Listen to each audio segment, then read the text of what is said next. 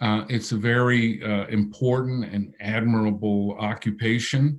Um, if you have a theory, if you don't have a theory, you're wasting your time. And if you do have a theory, that's fine. Let it be a source of surprise. Um, Defend it as well as you can, but be willing to say it's wrong if you get to that point. But everybody should be working with some set of theoretical assumptions.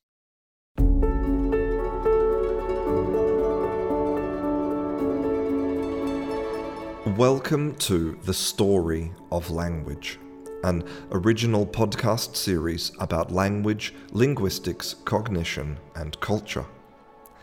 My name is Christian Saunders, and I am an English teacher, and throughout this series I will be in discussion with Dan Everett, linguist, anthropologist, philosopher, and author.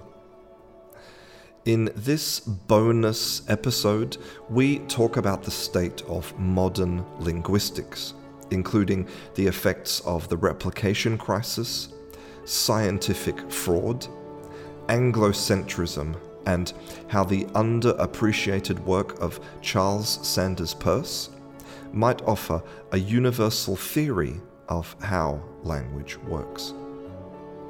If you would like to contact us, you can find us on Twitter at Story of Language, or you can send us an email at storyoflanguage@gmail.com. I hope you enjoy this bonus episode of The Story of Language. Are you a believer that a messy desk is a productive desk? Because my desk right now is just a disaster. Oh, yeah. Well, I don't know if I'm a believer in it, but that's the state of my desk. I remember I used to have the provost at Bentley when I was the dean. His desk was always spotless, and his secretary would come over to my office and she would say, "Mike keeps his desk a lot neater." And I said, "Yeah, he doesn't think about as many things as I do." He never, he was a good mathematician, and he would write, he would be co-author with people by doing the statistics, but he didn't have like this big research program going on or anything. Yeah, okay, so, well, it's probably true. I mean, if you're dealing with a lot of things, they have to be on your desk. I mean... Yeah, and because I was dean, I had a suite of offices, and so I had a conference room that I never kept anything out. So anytime somebody wanted to meet with me, I would just leave my messy desk and go sit out there and talk to them. But when I was at Disneyland, 20, 30 years ago, I remember they had Walt Disney's offices, and he had a working office and a reception office. And his reception office was just spotless. The desk had nothing on it and everything. And his working office, he had a lot of stuff on it. Yeah, that's actually a great little idea for any kind of professional. Yeah, you have two offices. I was wondering if we could actually talk a little bit about that kind of world, about the academic world, because that science at the moment is suffering from a replication crisis. I mean, what do you think of the situation? Well, I was involved. We had one of the biggest cases of fraud in the history of academics at Bentley. The guy who was ranked the number one accountancy researcher in the world. We got an anonymous letter that his research couldn't be replicated. And so we started to look into it, and we found out that, of course, it can't be replicated. The data were made up.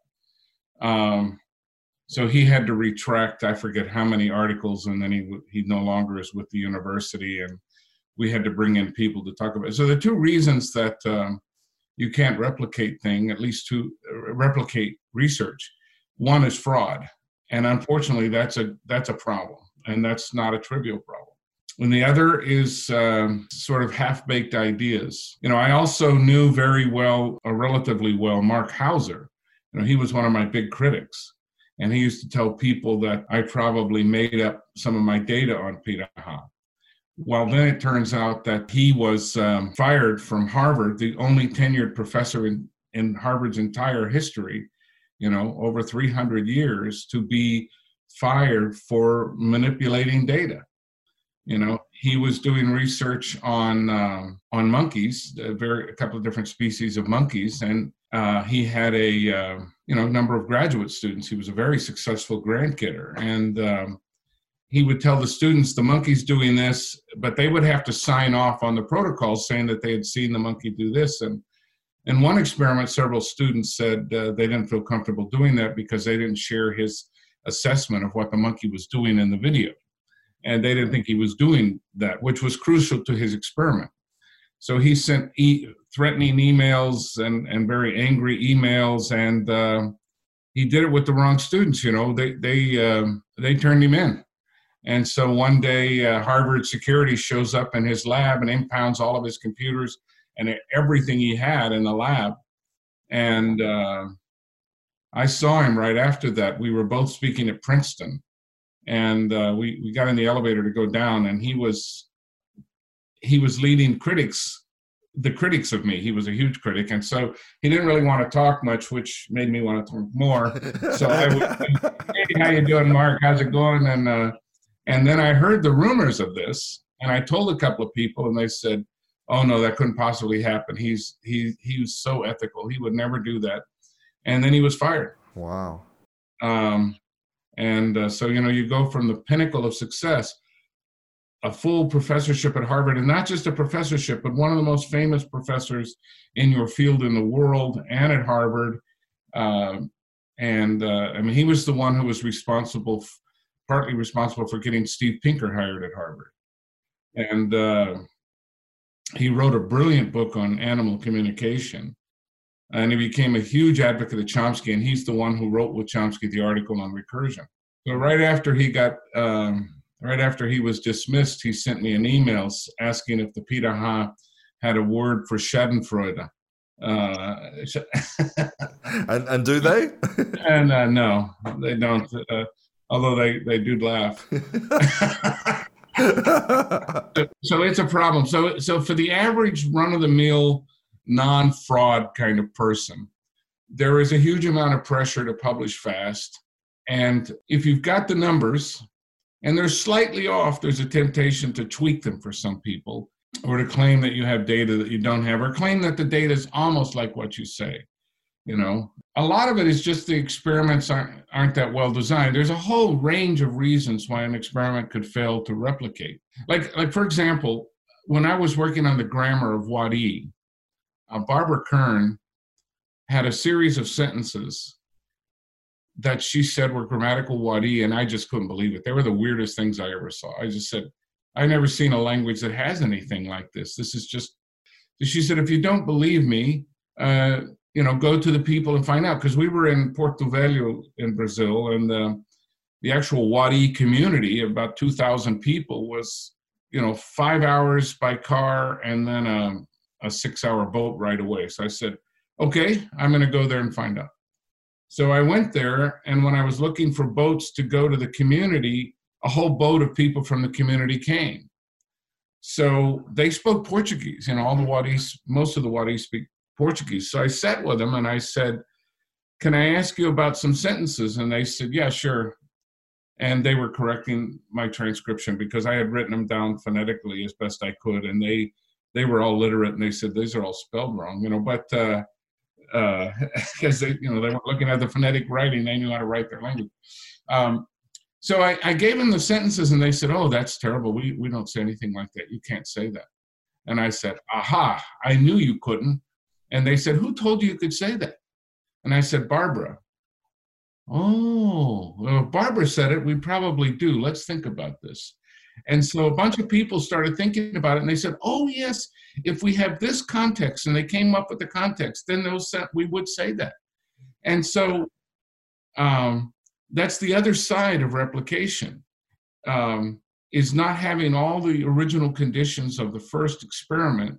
You have to recreate the entire environment for that to happen. Replication is a serious problem in experimental sciences, and especially in psychology. That's where we're getting, in the so-called, non-hard sciences. I mean, you get them in the hard sciences as well, like they were in biology, but with Mark Hauser, but that was fraud. And a lot in psychology and may not so much be fraud as simply drawing too many conclusions from too few data. I was sitting with a group of philosophers after some well-known person gave a talk. We were just sitting around talking, having a couple of drinks, and another philosopher who was at the talk came in and said, it's like the banking crisis all over again, leveraging far too many conclusions on far too little data. Yeah, I mean, it has parallels, right? Yeah. I mean, you have wishful thinking. Wishful thinking is a serious issue. One of the reasons that Charles Sanders Peirce worked so hard and so long, and his ideas stand up so well, is that, he really was not trying to impress anybody. He didn't have a job. He wasn't publishing. He was solving problems. So he had no reason to manipulate. But when you put somebody in a situation where the more experiments they can do in a year and publish on, the more money they're going to make, there's a strong temptation that comes in. In my own situation right now, writing about Peirce, writing about other things, I don't have that kind of pressure. In fact, I never felt that kind of pressure, because when you do field research, you want to publish a lot. Well, I guess actually field research, who's going to know if you make up the data unless you've got other people working on the language, and that can also be a problem.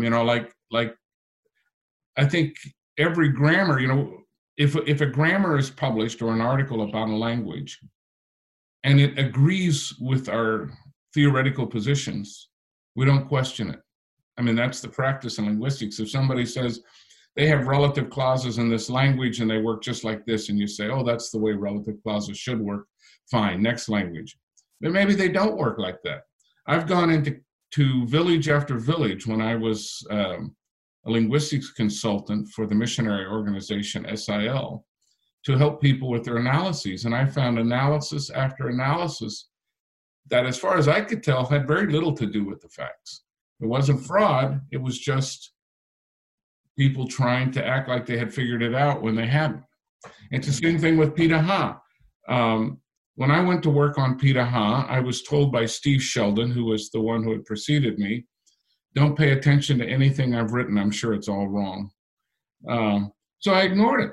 I mean, I did what he said. I ignored it, and I started from scratch. And then after I had my own opinions, I started comparing. And a lot of it, I could see why he thought what he thought. But I had very different analyses of what was going on. And so the question is, and this is good for field research, if you have two analyses, how do you choose which one's the best? There's also how to interpret the data. So the first, do you have honest data? Are you doing fraud? Second, do you have reliable data? Did you sort of fudge, or did you miss a few things when you design your experiment? And then another thing is it just wishful thinking? This book that came out, Recursion Across Domains, that Ted Gibson and I reviewed in the journal Language, starts off with a horrible experiment. This experiment is supposed to prove that Pitaha has recursion.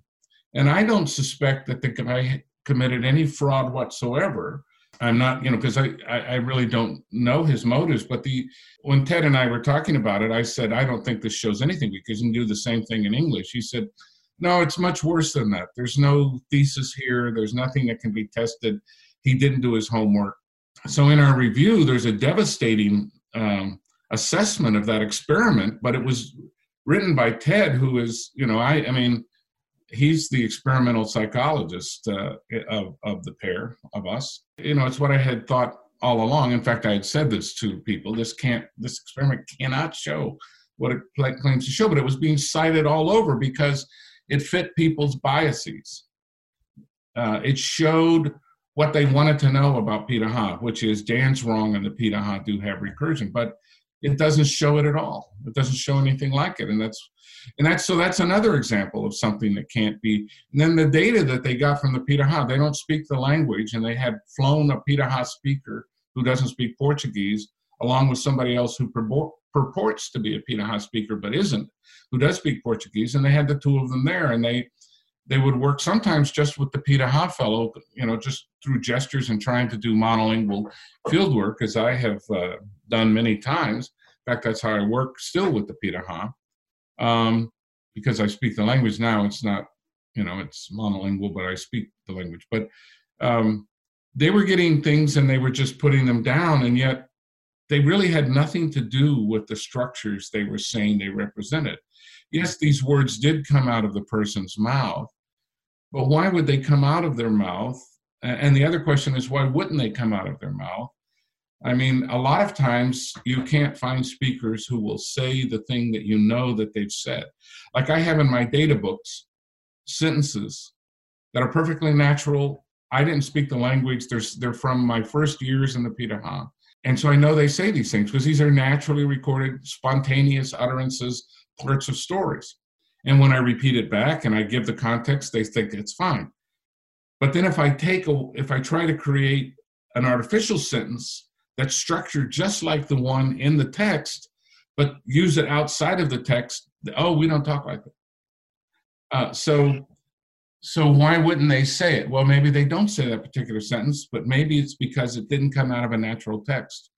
So all of these things are confounding factors that can lead overeager people to conclude things too quickly about their experiments apart from fraud. Yeah, and do you, because you mentioned that there's a lot of pressure, and I imagine that probably if you're in a really illustrious university, there's even more pressure. And it seems that the pressure comes maybe not just from the reputation of the university, but also their pressure to basically make money. I mean, do you think that there's a kind of a conflict of interest between, well, basically bringing money into education is just a bad thing? Well, you can't do the research without the money. University, whether it's Harvard or Bentley or whatever university, does not have the money to fund the research. No university can. In fact, if you're funding all your research by the university's money, you're basically taking the students' money for education and using it for the faculty's research. And that's sort of unfair to the students. So to do serious research, you need serious money, and there are funding agents set up for this.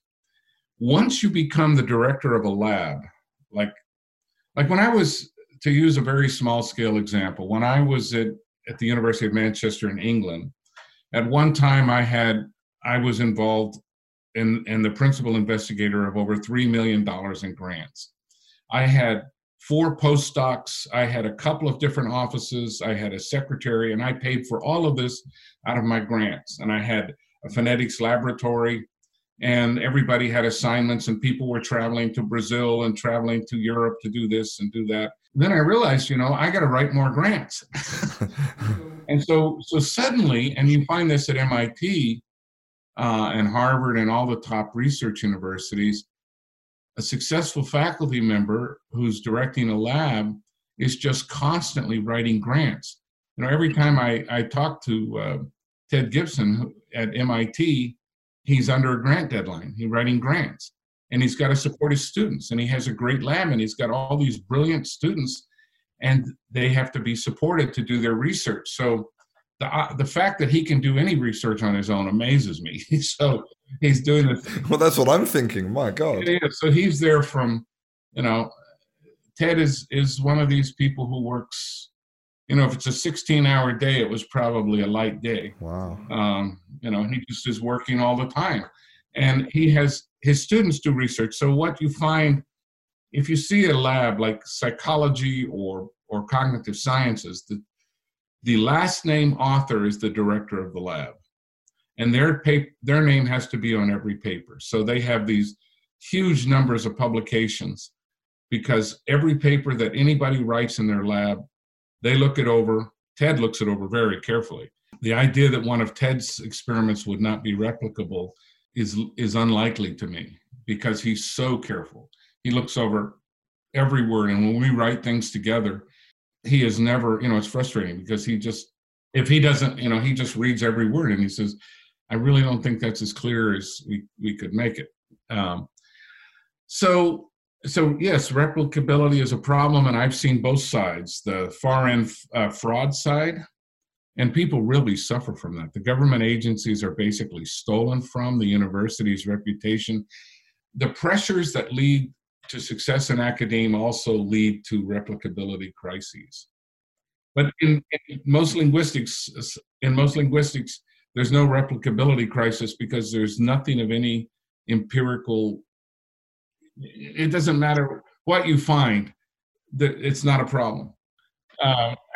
So that's a serious problem in some forms of theoretical linguistics. Well, I mean, do you mean because of what you were talking about before, about how environments change, or because maybe when it comes to things which are really soft in the soft sciences, maybe they become more philosophy, so there isn't really right and wrong, there's just interpretation? Is that what you mean? To some degree, but there's also the fact that if I say that John bought Bill a book is ungrammatical today, I mean, if you go through the literature, there are famous cases of examples that were crucially ungrammatical becoming grammatical in the course of the development of the theory. The language didn't change. It just turned out that these were always grammatical, and now the theory is getting around to recognizing that. And but people strain to understand what you're saying. So it's easy for people to accept this. You get them to accept an example that they would never use. So linguistics is not a hard science. I mean, basically, I'm just saying linguistics is part of the humanities, and a lot of it is no more, even though it comes with tree diagrams and it has what is supposedly rigorous theory, it isn't. I remember we had a physicist at the University of Pittsburgh who was the dean, and he had directed, before he became dean at Pittsburgh, he had been the director of the Fermi Lab in Chicago, And I remember mentioning to him once in a discussion, we want to hire a theoretical phonologist. And he spit out his coffee laughing. And he said, what in the world is a theoretical phonologist? So tell me, what are the mathematical formulas that ground phonology? And he was going into this, and I said, well, that's what it's called. And I'm not debating you the title, but he had a certain amount of right on his side. Yeah, I think what's interesting to me is what you're talking about before, about how a speaker will accept so many things as being correct if they sort of, if they take a moment to think about it. Because like a big part of language is that automatic repair. Like we look for meaning rather than correct form. I mean, like those famous examples of, you read a sentence and it's got the word "the" in it twice, but your brain just automatically skips it. You don't even know it's there. Right. And so people are charitable to other people. We're trying to understand what they're saying because that's the way communication works. If language is not a computer program and we're not computers, a computer will spit bad sentences out without a moment's hesitation. But humans, we're trying to see the cultural context. We're trying to see the discourse context. And the earlier example I gave of the Wadi, in isolation, they all rejected these sentences. But when they took time to think of the source and realized, she's trustworthy, and it wasn't just me, a silly person, they didn't even know, asking them if they could say these things, and they created the context. Okay, now it's all right. So it goes both ways. Sometimes we say we don't talk like that, and there are famous examples. I remember I've been to conferences where a speaker will say, actually, we don't say this in our language. And then the next sentence, they're giving a sentence just like that. And the whole audience breaks out laughing. And the person just stands there thinking. And I saw this happen in Brazil more than once, but there were a couple of hilarious examples in Brazil by a really, really smart Brazilian linguist. Well, I mean, and this sort of brings me to, because the main thing we're going to talk about today is grammar. And part of what I'm curious about is how grammar ties into research, and about how research can be difficult to replicate, but also how maybe a majority of linguistics research, I don't know the percentages, but I would imagine more than 3/4 is on what's called weird people, right? So Western, educated, industrial, rich, and democratic. And so I wonder how you feel that affects basically everything that we think we know about language. There are a lot of people who do field research in all theories. So it would be inaccurate to say that, for example, Chomsky's theory is based strictly on weird cultures. However, in another sense, it is entirely accurate to say that because he built the basic theory on English and maybe one or two other European languages, teeny little things like Italian, and then people go off to test his ideas in lots of languages. The general assumption, if you're doing research in a particular theory, especially when it's dominated by a personality as powerful as Chomsky, is that who am I to say that these data that I've just collected out here in the jungle contradict and falsify the great master of linguistics? So most people will show how the theory can be tweaked to fit it. So in a sense, even though you're getting research on all these other languages, the basic core of the theory is based on English. And that definitely affects the way we look at the rest of the world. When Robert Van Balen started Roland Reference Grammar, his basic question was, what would a theory of language look like if it was developed by a Navajo or by a Walbidi or somebody else who wasn't an English speaker? So he tried to come up with a theory like that. And that kind of attention to real cross-cultural, cross-linguistic differences leads to a more semantic-based theory rather than a surface syntax-based theory. I wanted to talk about some of these theories because obviously there's so many different ways that you can describe language. And do you think that, similar to the way that physicists are kind of looking for the theory of everything, do you think that there is some kind of like universal explanation for how language works, or maybe it's just too, maybe it's too different depending on the different language? The universal explanation for how human language works is, in one sense, quite trivial. It's human brains interacting in human societies. That's how language works. But I believe that, and I never thought this before, but more and more I've come to realize that the basis of human language is the signs we use to communicate. And so symbols and the theory of symbols really underlies language, and that's applicable to any language. So Peirce's semiotics to me is the closest thing we have got to how language works. And he's ignored entirely by modern linguists. Part of that, in fact, a large part of that is because he's really hard to read. Not because he's a bad writer, but because his papers were left in such disarray and they're not fully organized today. When I show up at Harvard to go through his papers at Houghton Library, which seems like a never-ending quest. I've photographed 30,000 so far, and I have about 70,000 to go. And then I got to read them.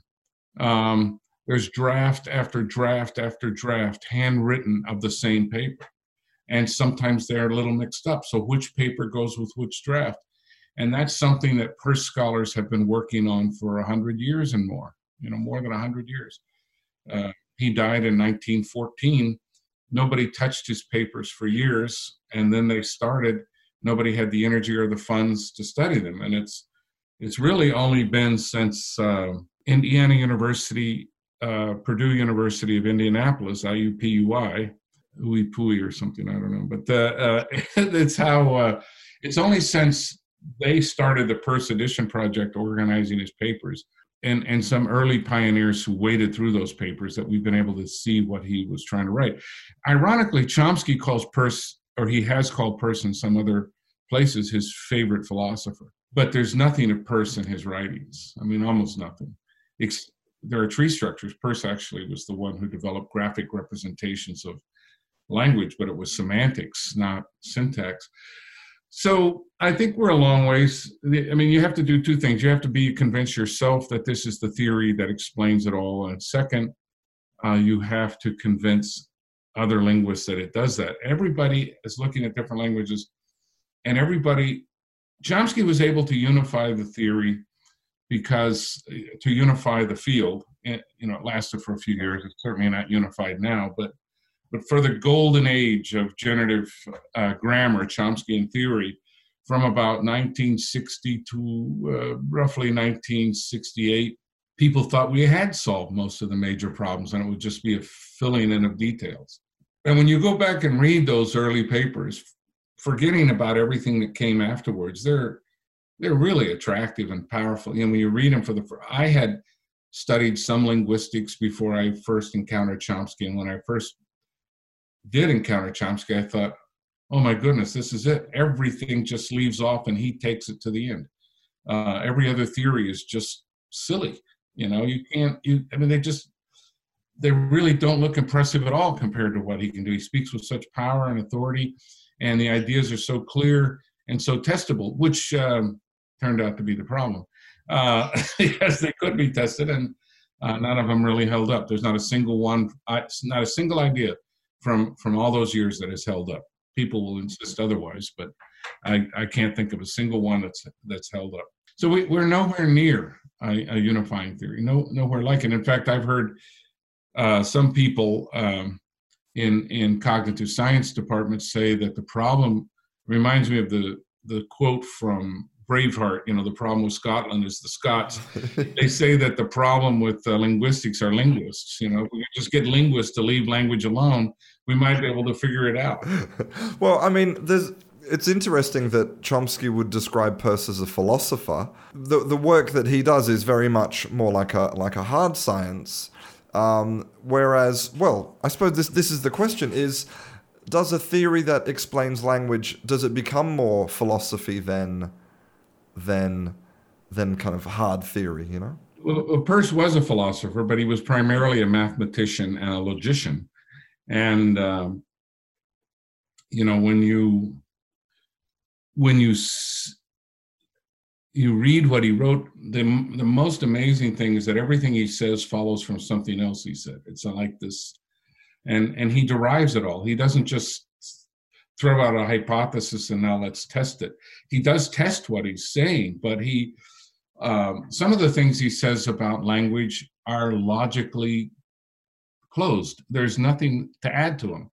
It can't be any other way. I mean, somebody could test it. You can test it all you want, but then the entire logic of the system is broken, and that's unlikely to happen. I mean, he has proved a number of theorems about language. As I'm reading about the history of logic to write eventually the chapter on his logic, there's this constant discussion about who invented logic, Gottlob Frege or Charles Sanders Peirce. Frege published his logic in 1879, and Peirce's logic is best known from a paper in 1885. So people say, well, then Frege got it first, although they're both given credit because they invented it independently. I mean, there was no internet in those days, and the mail internationally wasn't that fast. So there's no reason that.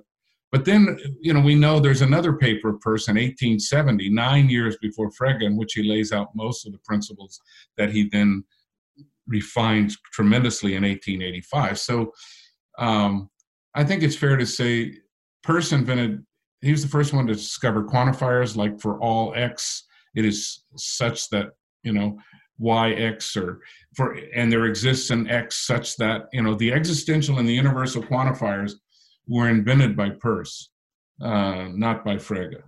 And Peirce's system of logic was much easier to use. Russell, who sort of ignored Peirce, Bertrand Russell, and cited Frege, in his famous work with Alfred North Whitehead, Principia Mathematica, they used Peirce's logic, not Frege's. But they had different objects. Frege was inventing logic.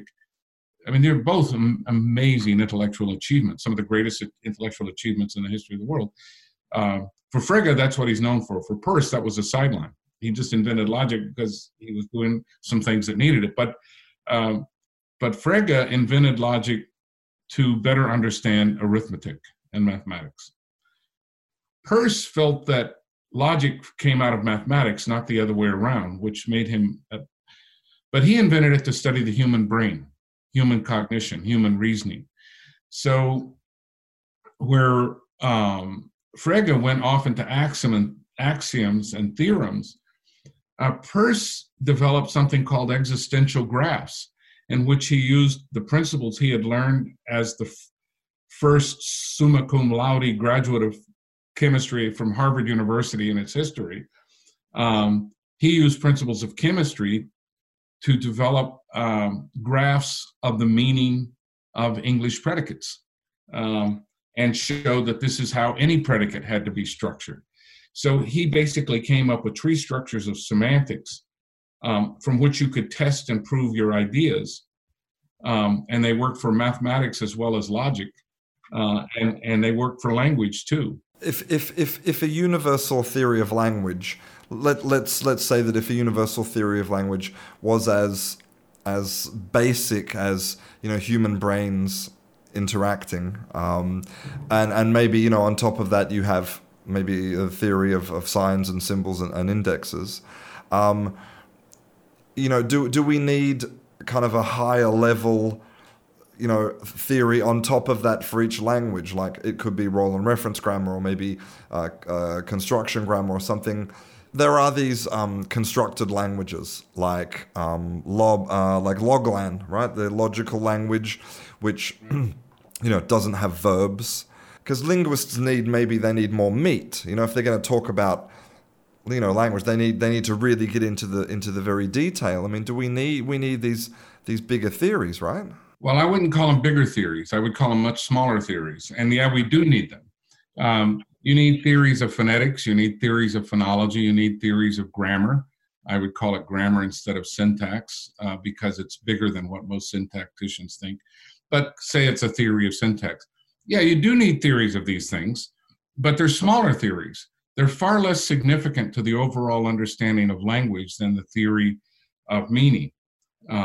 Language is about communication, and as long as you want to deny that, like Chomsky definitely denies that and says that language is a human computational system, because when he was developing his theory back in the 50s, computers were just starting to, be investigated, and the model of the brain as a computer has stuck with him ever since.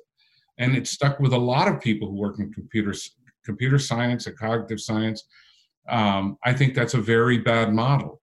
But as I've argued in Language, the Cultural Tool, and How Language Began, and in Dark Matter of the Mind, grammar is important, but it's a teeny little piece of human language and human cognition. Whereas in Chomsky's theory and many other theories, it's not just Chomsky, it's made the centerpiece of language. And I think that's a fundamental mistake. As soon as you figure out the basic semantics, then what you're looking for the syntax to provide is how the semantics gets instantiated. And so the role of the syntax is to tell us how to implement the semantics. And this was the view of the so-called generative semanticists in the 70s. The first really big breakdown and challenge to Chomsky's theory, it was considered erroneously, but it was still the general wisdom that Chomsky had vanquished all who came before. And he had set up a new way of doing things. Behold, I give you the 10 Commandments. And in the late 60s and early 70s, George Lakoff, John Robert Ross, Hadge Ross, Paul Postal, Jim McCauley, and others started saying, wait just a gall darn minute here. If there really is a deep structure and the syntax comes from that, then what we really need to understand is the deep structure. The syntax will just follow. And so they used Chomsky's own theory to come up with a theory in which semantics was the core. And so they said the universal base hypothesis that everything comes from the semantics. I think they were on the right track. Today, you don't hear people talk about generative semantics, but the entire movement in linguistics called functionalism, and even a lot of the work in construction grammar, comes out of that original work in generative semantics. And so it's not surprising to see that people who worked in generative semantics, once they've proven to themselves that syntax just isn't that big a deal anymore, they've moved on to other things. George Lakoff writes about politics and metaphorical frames, and Jim Macaulay unfortunately died, one of the sweetest and most brilliant people to ever have studied language. Hadge Ross, who's another one of the most brilliant and sweetest people to have ever studied language, works on poetry. And these aren't losses. They just realize, hey, there's a lot more to life than syntax. Yeah, well, I mean, not being an academic, not being in that world, I definitely see a lot of, when I try to learn about how these theories might help me as a teacher, to sort of describe language to students, a lot of it just is so dry, and it really goes way over my head, and I find it difficult. I find it difficult to reconcile how a description of language, which, as you said, is so much about communication, how it can be so seemingly, robotic. Well, I mean, there are various levels at which one can react to that. I remember when my children were studying in Brazil, at this private school that I put them in, my middle daughter was studying nominalization transformations in 4th grade. She was studying Chomsky's theory because this was considered truth. I mean, Chomsky said it, we should start teaching kids this right now. And so she's learning Chomsky's theory in 4th grade. I had the best grammar instruction at junior high I learned the Reed-Kellogg diagrams. I learned how to diagram sentences. That's why I went into linguistics as much as anything else. And it turned out it was the only thing at school I was any good at, that I cared about, was diagramming sentences. And all that did, there's no theory behind those diagrams. They would, if you presented this as a theory of language, people would laugh, but there are a lot of intuitions behind them. And they help you. Students need to be able to break down their sentences into their parts to understand the semantics and how the semantics is put together in their language to learn more effective communication. And that's what those diagrams did. And that's, in a sense, Peirce pioneered in graphic representation of language. So there's definitely a role for it. But if you leave out the human side of communication, if you leave out culture, and you try to reify grammar as somehow this mysterious computational system, or not mysterious if you find that word offensive, this beautiful computational system that underlies all of our cognition, you're going to be missing something. And Peirce did say that all of cognition is the interpretation of signs. That's all cognition is. He said, we're signs. You're a sign, I'm a sign, and people interpret you, and everything is signs. A tree is a sign to somebody or something. And so he really felt that with his theory of science, he had unified not just language, but all science. And there is a sense in which he did. Something that surprises me, because I didn't grow up I grew up English, native English, monolingual speaker. There are some in the United States who would question your native English, but... native Australian speaker. So my sort of my viewpoint on let's say the world of languages is was very narrow my whole life, and it shocked me to discover even things that I would consider universal, like that all languages have a word for yes or no. There's most languages don't, or to discover that languages don't even have left and right. They don't use left and right in the same way. They have cardinal directions. And it's like discovering that not everybody has a penis. There are. It basically is. To live in this world. It basically isn't. And you think, and I remember thinking, how can a language work if you don't have yes and no? How the hell do you confirm anything or deny anything? But of course, there's so many beautiful and different ways to do it. Well, that's a very good illustration. I remember playing football when I was a boy with all my schoolmates, and one of them, Mario. They all had names like Mario and Jose and Pedro. which already struck me as, why do they have those names? And then, Mario would run out for a pass, and Jose was the quarterback, and Mario would be saying, "Mira, Jose, mira." And I said, what the hell does that mean? So then I knew I needed to learn Spanish.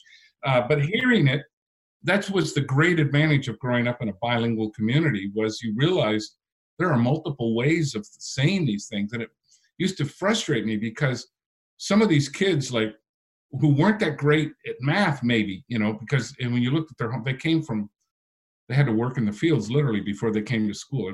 But here they were speaking 2 languages, and that's already an intellectual accomplishment in my book. And I always wondered, how do these people that are so cool and so good at, all my friends, they speak 2 languages, and I just speak this dumb old one language, but they certainly didn't have the same grammar that I had. They put the adjectives in weird places. But I mean, can you imagine that there might be a language out there, or a form of communication, be that maybe sign language or some other way of communication that we can't comprehend? Do you think that there's a language out there that could violate some of what you consider to be the basis of language? In terms of the syntax, I'm pretty jaded as to what a language could have. There's certain things I do expect, and I would be surprised by. I would be surprised I would have told you I was surprised that there's a language that doesn't have verbs, but then I worked with Sally Thomason at the University of Michigan. We were colleagues at Pittsburgh, and we worked on the language she does her field work on, Salish, from Montana, which maybe it doesn't have any verbs and nouns as separate classes. That's not something I would have thought before I started reading about Salish languages. Sapir wrote a paper about one of the Salish languages, claiming that it didn't have any vowels, that every vowel that you heard was predictable from the surrounding consonants. So at some deep level, there were no vowels. I think that's wrong, but it was a reasonable hypothesis. So, there's so much variation in the world that we don't see because we're conditioned to see it through the lens of a theory. So I'm not saying theory's bad. We need a theory. One thing a theory does is surprise us. So if my theory says all languages have to have nouns and verbs, and I can't find evidence for nouns and verbs in a language, that's a huge surprise. That's something to work on. That's something exciting to try to solve. Whereas if I didn't have any opinions and I walked in, they don't have nouns and verbs, I suppose that happens.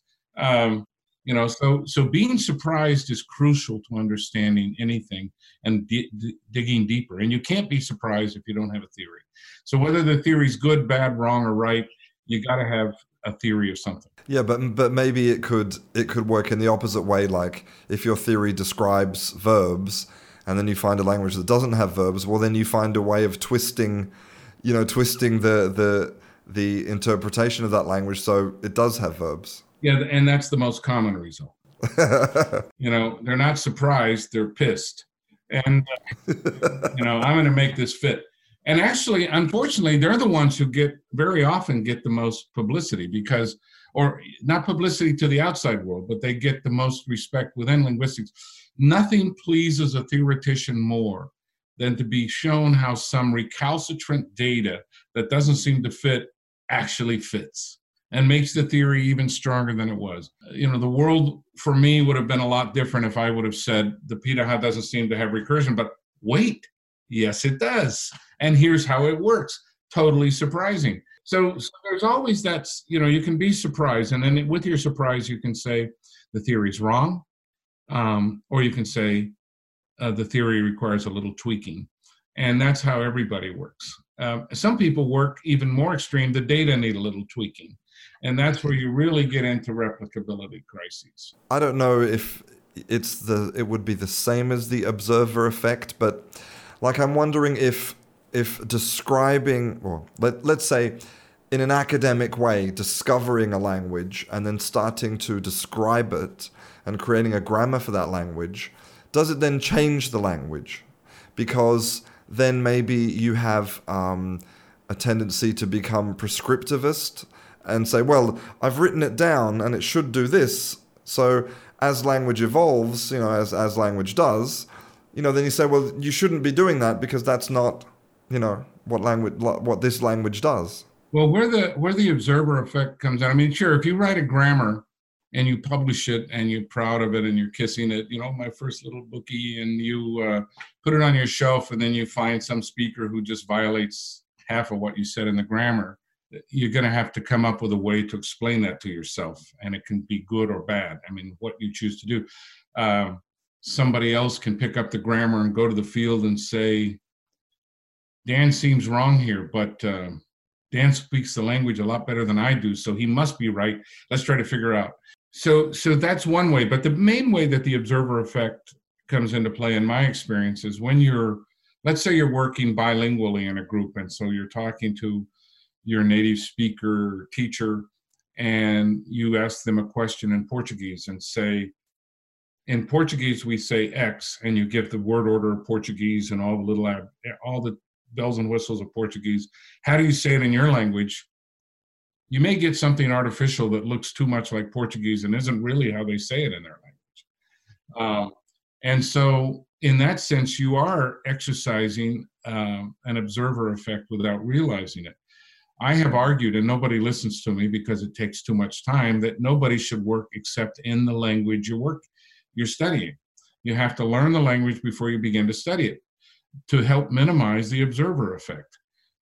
If you're working in another language, you're getting people who are, trying to please you, trying to make an honest day's wage by working with you, and Portuguese can affect them.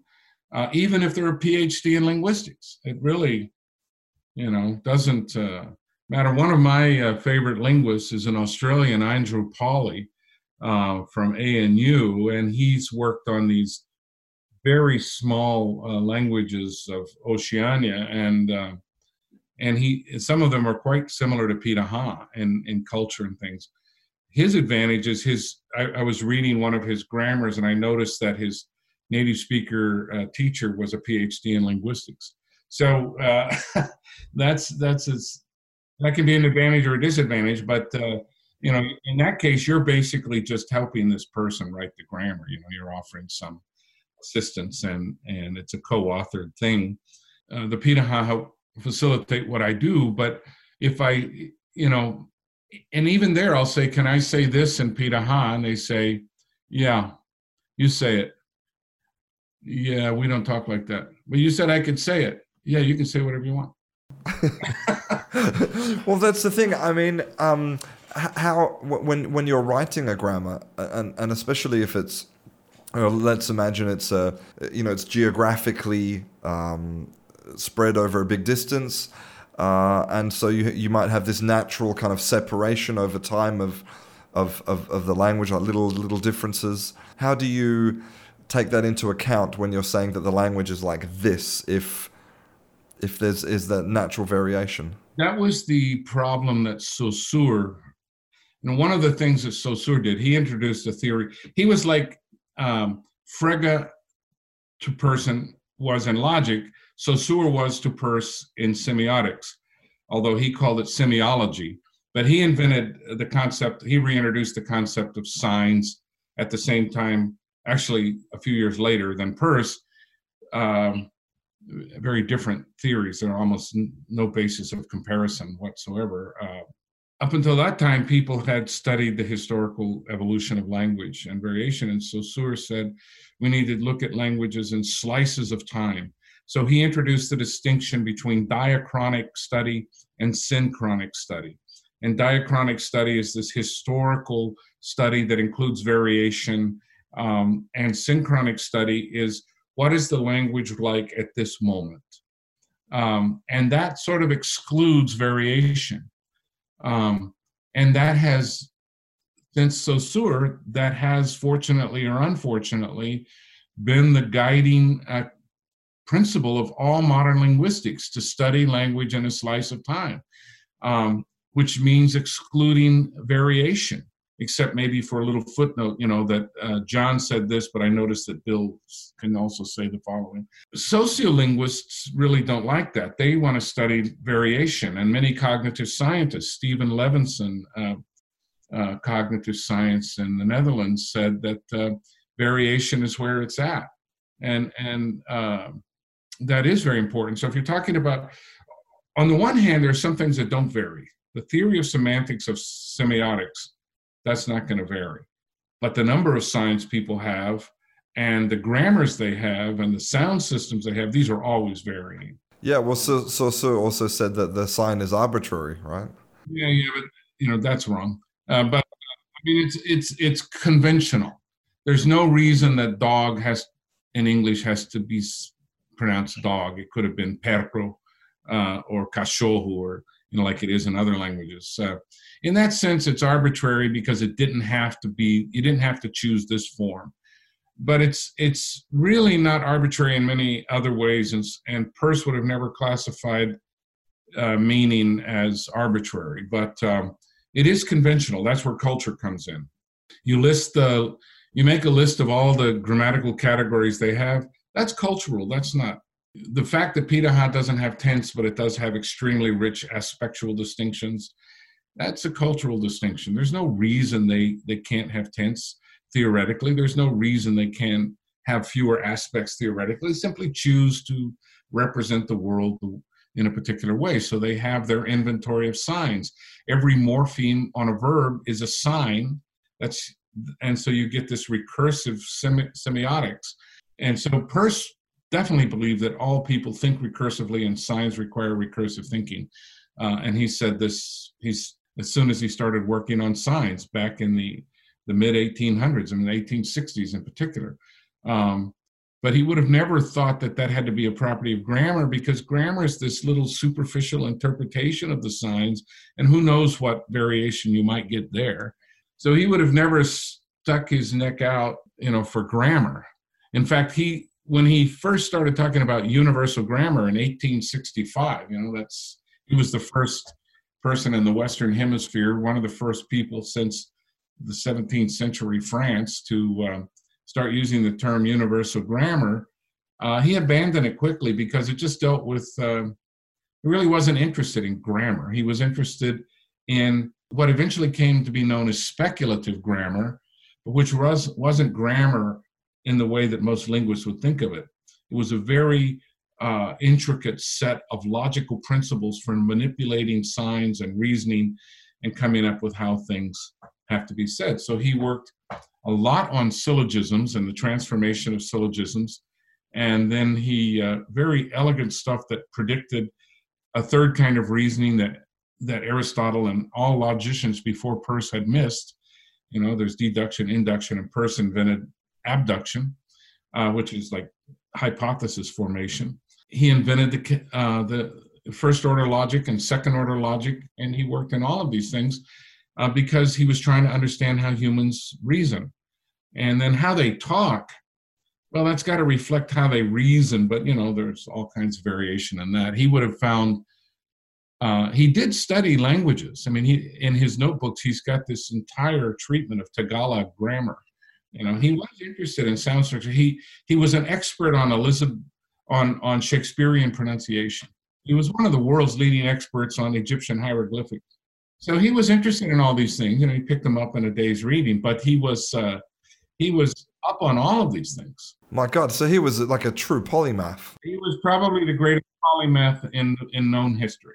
No one compared to him, not Newton. In terms of polymath, there was nothing like him in known history. I just read a piece of somebody who gave a talk and said that Galileo said this. And a philosopher of science stood up and said, I don't know where you're getting this stuff. Galileo never said that. I'm an expert on Galileo. And he said, well, I got it from Peirce. I guess I'll have to look into that more. He said, yeah, because Galileo never said that. So then he located at Harvard Library. I haven't been to this section of the library yet, but Peirce's 13-volume collection in Latin of all of Galileo's writings, because Peirce wouldn't have read it in English translation. He read only the original.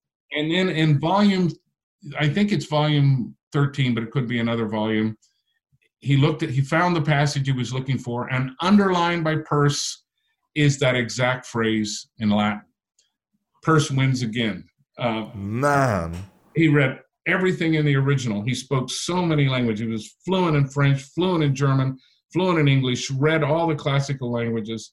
If you're reading through his notebooks, he'll switch to Greek for a while, then the next thing is Latin, and this was just effortless for him, like water off a duck's back. Do you think that maybe he had, he was on the autism spectrum? He had some sort of ability that made him, not just a genius, but affected in some way. A lot of people have suggested that he did fall on the autism spectrum, that he at least had Asperger's, and he had difficult time interacting socially. He definitely had a difficult time interacting socially. It's not clear to me that we gain anything by attaching a label to that, but I wouldn't be surprised if he showed up today and took some tests and they said he's got Asperger's or something else. We do know that he had a hard time getting along socially. That's why he died penniless. And it's why the rest of us benefit from his poverty, because he just worked all day, every day on this brilliant stuff. Whenever I think of Peirce, I think of Stevie Winwood's line when he was 17 and I'm a Man by Spencer Davis Group. I just sit around creating all this groovy kind of stuff. I suppose the reason I ask is because when you sort of hear about somebody like that who is just so intellectually capable, especially at such a young age, you have to attribute it to some kind of disorder, because otherwise it just shines a spotlight on everyone's shortcomings. Yeah, we all want to think what an asshole he probably was, but in fact he does seem to have been very normal in most things. He was quite the ladies' man. He was strikingly handsome. He was incredibly strong. When he worked out, nobody but the circus strongman could lift more than he could. It's hard to measure today what he could lift, because there were different kinds of weight machines, but he worked out regularly. He decided that any refined person should know how to discriminate wines, so he paid a sommelier to work with him over weeks so he could discriminate all wines. And he was very good at wines, had very strong opinions, and he loved the theater. He acted in plays. I've just come across some correspondence where he's talking with the guy who's financing the play, and he and his wife were stars in the play. And so they had close friends. He was a nice guy. He was a hard worker. He loved his wife. Just smarter than any person that has ever been come across, in my opinion, in history. Amazing. I mean, you talk about Newton. Newton was a brilliant polymath, but he spent all of his, when he wasn't doing mathematics and physics, he was doing theology, and he produced a bunch of shit. It was just total bunk what Newton produced. So Newton had these things he did, brilliantly, and this stuff that he did horribly. And Peirce, you can't find that. Everything he did was world class. It was cutting edge. It was pioneering. In almost every field, you have to, his job for 31 years was as a geophysicist. Wow. Amazing. He was an astronomer, physicist, biologist, chemist, psychologist. The first paper ever done in the United States on experimental psychology, probably the second paper ever done in the world on experimental psychology. He did it. And William James, who became known as the great father of American psychology, was never capable, because he lacked the math skills, of doing the experimental psychological work that Peirce did. What would you like to say to everybody out there who is trying to understand language through the lens of grammar? It's a very important and admirable occupation. If you have a theory, if you don't have a theory, you're wasting your time. And if you do have a theory, that's fine. Let it be a source of surprise. Defend it as well as you can, but be willing to say it's wrong if you get to that point. But everybody should be working with some set of theoretical assumptions.